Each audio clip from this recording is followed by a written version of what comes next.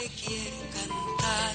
Me gusta Jujuy con todo el alma.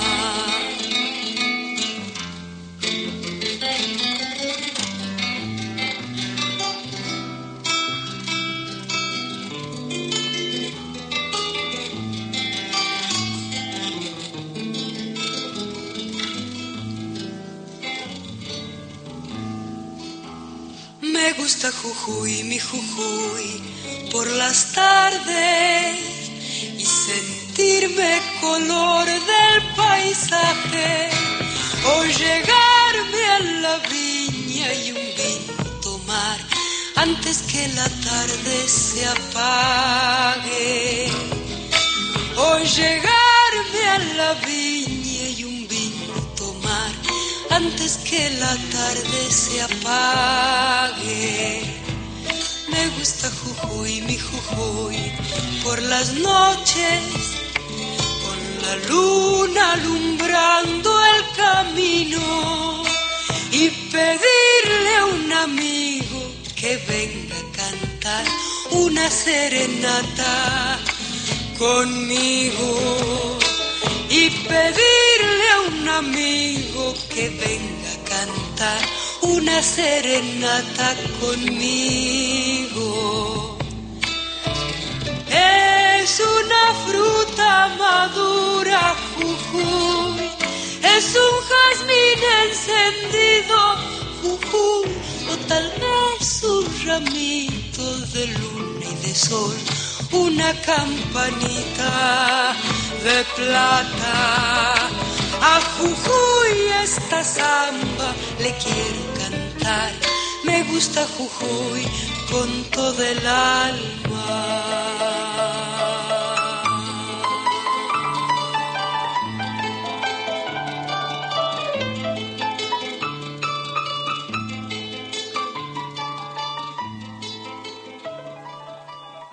RAI, Argentina al mundo. RAI, Argentin 面向世界。 RAI, Argentine vers le monde. RAI, Argentina to the world. RAI, 世界に向けてアルゼンチン。 RAI, Argentina ao mundo. La RAI, Argentina al mondo. RAI, Argentinien in die Welt. RAI, Argentina al mundo.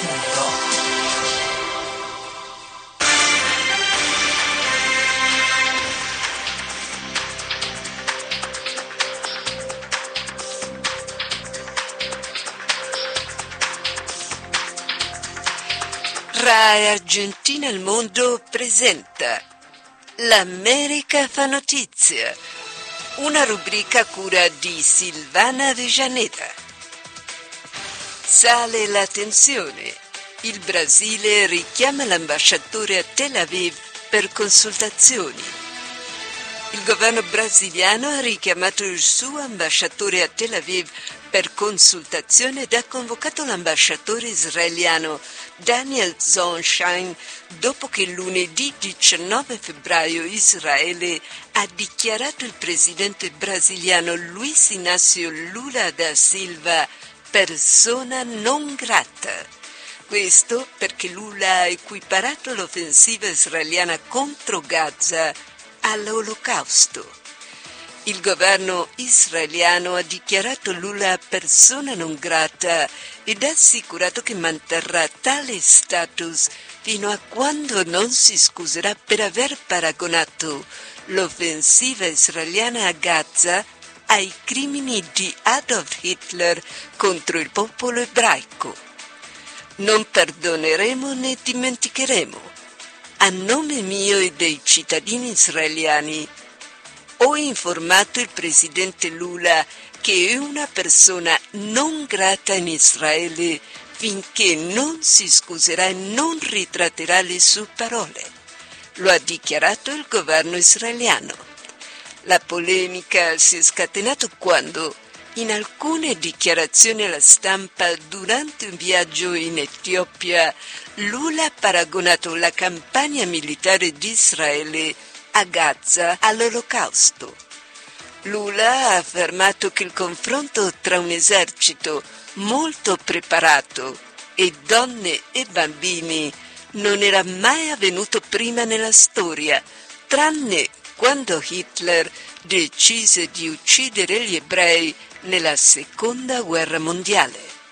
Celso Amorim, consigliere per gli affari internazionali della presidenza brasiliana, ha considerato assurdo che Israele dichiari il presidente brasiliano persona non grata. Da parte sua, il ministro della comunicazione della presidenza, Paolo Pimenta, ha ricordato che, fin dall'inizio del conflitto, il Brasile ha condannato gli attacchi terroristici di Hamas in tutte le sedi.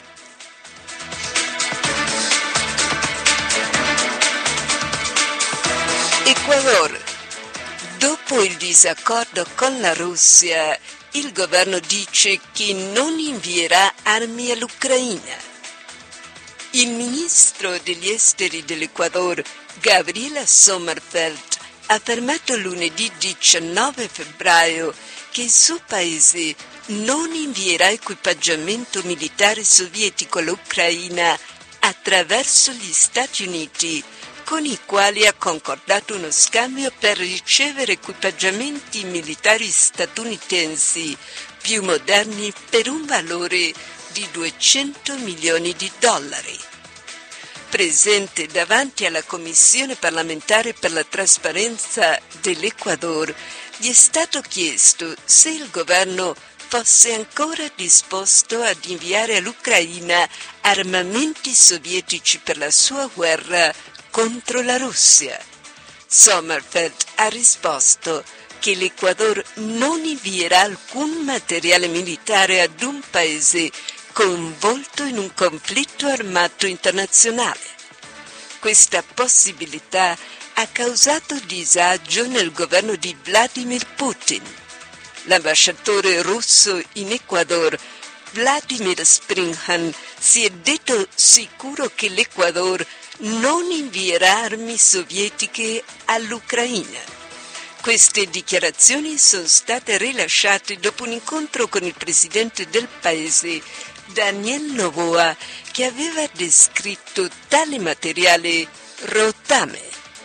Alla domanda se la tensione con la Russia sulla destinazione delle attrezzature militari sovietiche sia a rischio o se le relazioni commerciali diplomatiche con qualche partner dell'Ecuador siano state intaccate, il ministro degli esteri è stato categorico nell'affermare in nessun modo.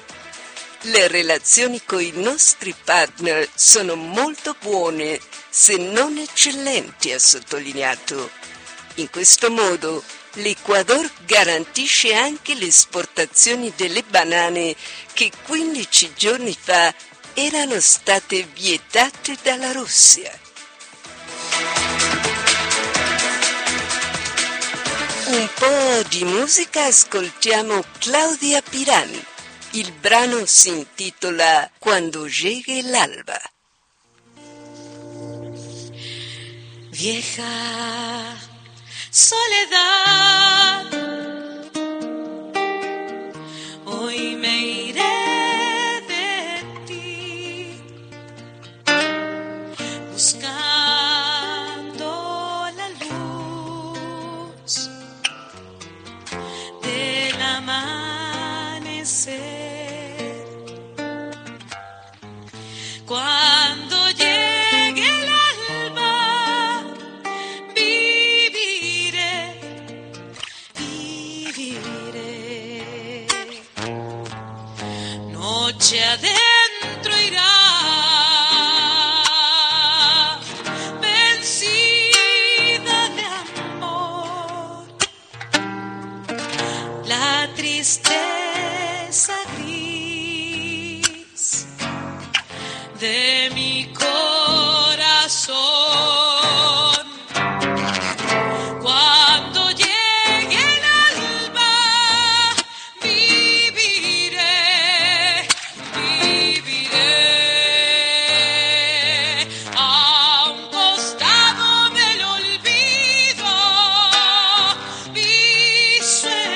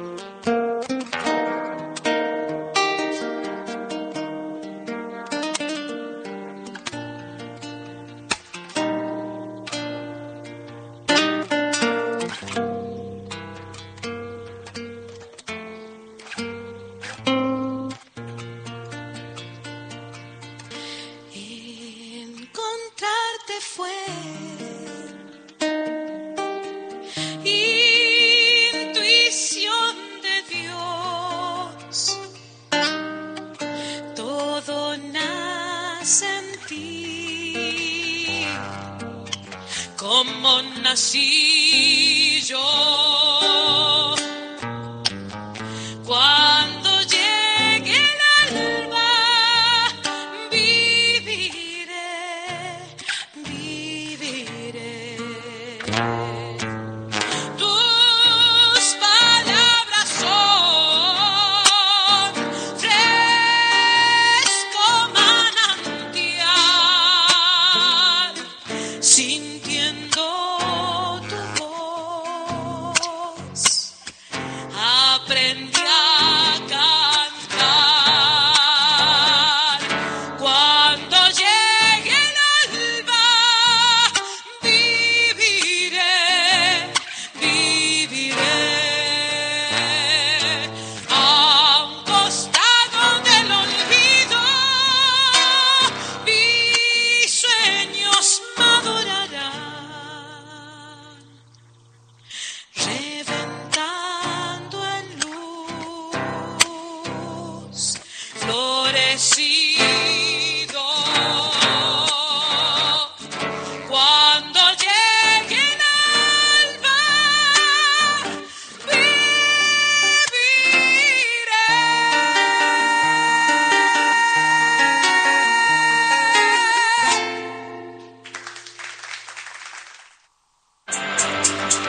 RAE Argentina al mundo. RAI Argentine 面向世界 RAI Argentine vers le monde RAI Argentina to the world. RAI 世界に向けてアルゼンチン RAI Argentina ao mundo. La RAE Argentina al mondo. RAE Argentinien in die Welt. RAE Argentina al mundo.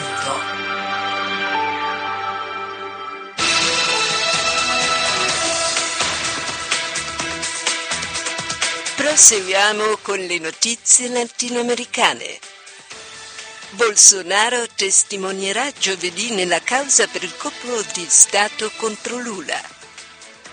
L'ex presidente brasiliano Jair Bolsonaro, che ha governato il paese dal 2019 al 2022, è stato convocato per testimoniare giovedì prossimo davanti alla Polizia Federale nella causa in cui si indagano piani golpisti per impedire l'insediamento del suo successore Luiz Inácio Lula da Silva. La convocazione è stata rivelata da uno degli avvocati di Bolsonaro, Paolo Cunha Bueno, a Globo News. Inoltre, Bolsonaro ha indetto una manifestazione a Sao Paulo per domenica prossima in cui intende denunciare la violazione dello Stato di diritto nei suoi confronti. La scorsa settimana la Polizia Federale ha confiscato il passaporto di Bolsonaro nel corso di una serie di 34 retati contro ex ministri in un'operazione che si è conclusa con l'arresto di 2 ufficiali militari e dell'ex consigliere per gli affari internazionali.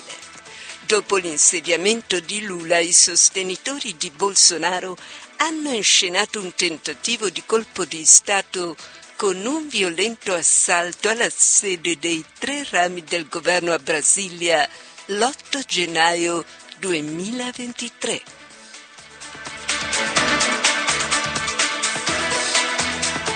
Il Venezuela ha un grave deficit democratico.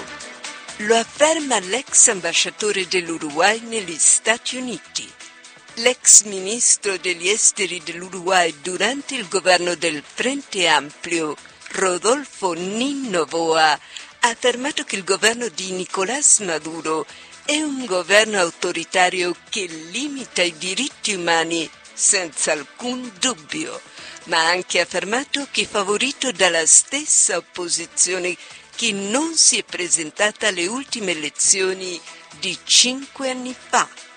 L'ex funzionario ha rilasciato queste dichiarazioni quando gli è stato chiesto della squalifica elettorale dell'oppositrice Maria Corina Machado e dell'arresto dell'attivista Rocío San Miguel.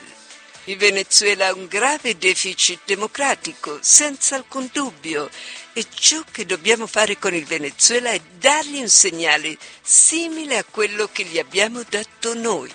Questo include il non collocare un ambasciatore nel paese, sospenderlo dal Mercosur quando ha violato la clausola democratica e non inviargli un ambasciatore politico. L'ex ministro degli esteri ha inoltre sostenuto la necessità di favorire e stimolare le possibilità di dialogo tra le parti affinché i venezuelani possano risolvere i loro problemi interni. Quest'idea è in linea con la recente proposta avanzata dal gruppo del precandidato del Frente Amplio, Yamandu Orsi, con l'aiuto del senatore del MPP Alejandro Pacha Sánchez, di trasformare l'Uruguay in un centro per la risoluzione dei conflitti politici.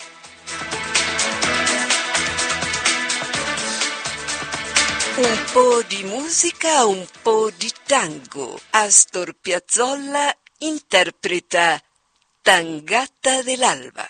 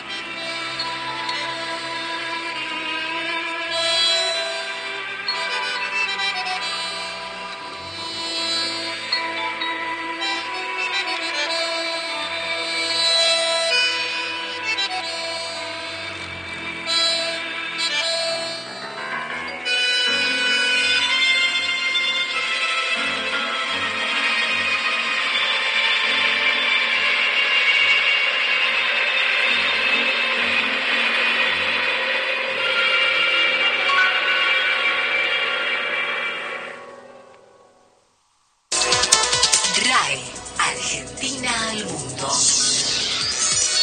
RAI Argentin 面向世界 RAI Argentine vers le monde. RAI Argentina to the world. RAI 世界に向けてアルゼンチン RAI Argentina ao mundo. RAI Argentina al mondo. RAI Argentinien in die Welt. RAI Argentina al mundo.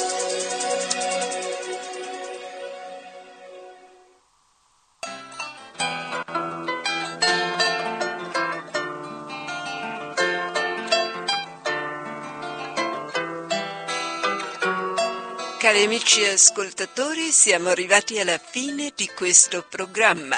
Sono Caritina Kosulic, ringrazio il nostro fonico, il signor Mariano Massimino, e vi saluto dicendovi alla prossima!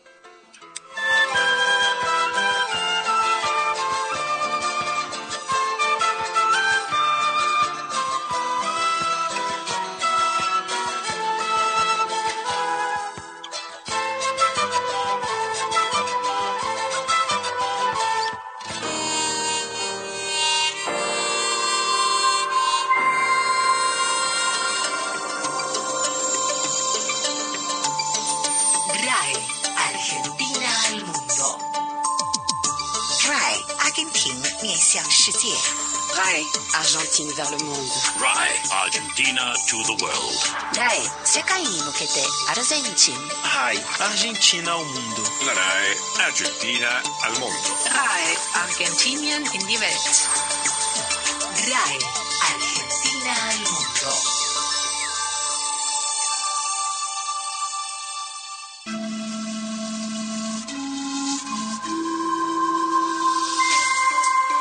RAI Argentina al mundo.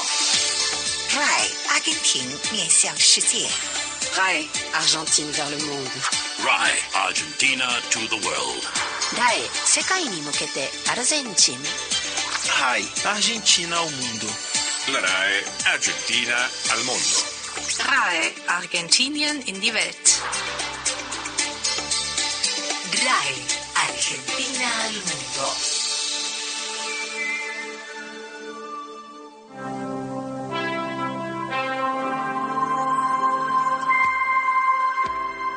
RAI Argentina al mundo. RAI Argentin 面向世界 RAI Argentine vers le monde. RAI Argentina to the world. RAI 世界に向けてアルゼンチン RAI Argentina ao mundo. RAI Argentina al mondo. RAI Argentinien in die Welt. RAI Argentina al mundo.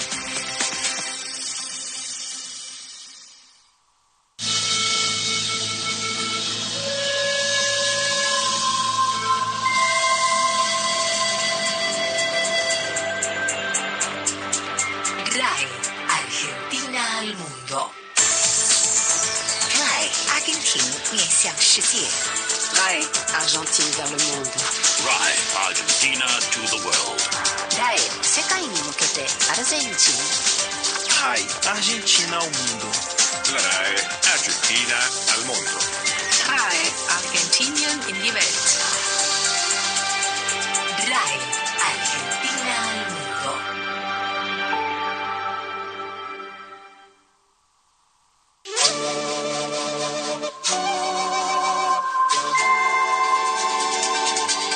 RAI Argentina al mundo.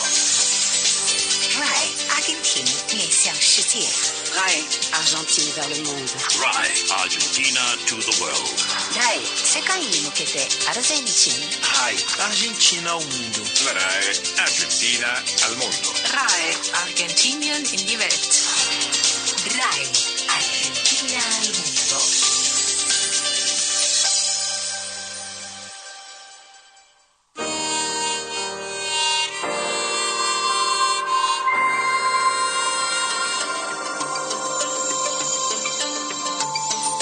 RAI Argentina al mundo. RAI Argentin 面向世界 RAI Argentine vers le monde. RAI Argentina to the world. RAI 世界に向けてアルゼンチン。 RAI Argentina ao mundo. RAI Argentina al mondo. RAI Argentinien in die Welt. RAI Argentina al mundo.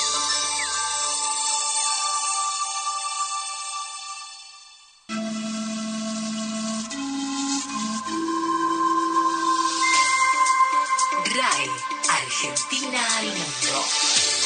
RAI 阿根廷面向世界。 RAI Argentine vers le monde. RAI Argentina to the world. RAI 世界に向けてアルゼンチン。 RAI Argentina ao mundo. RAI Argentina al mondo. RAI Argentinien in die Welt. RAI Argentina al mundo.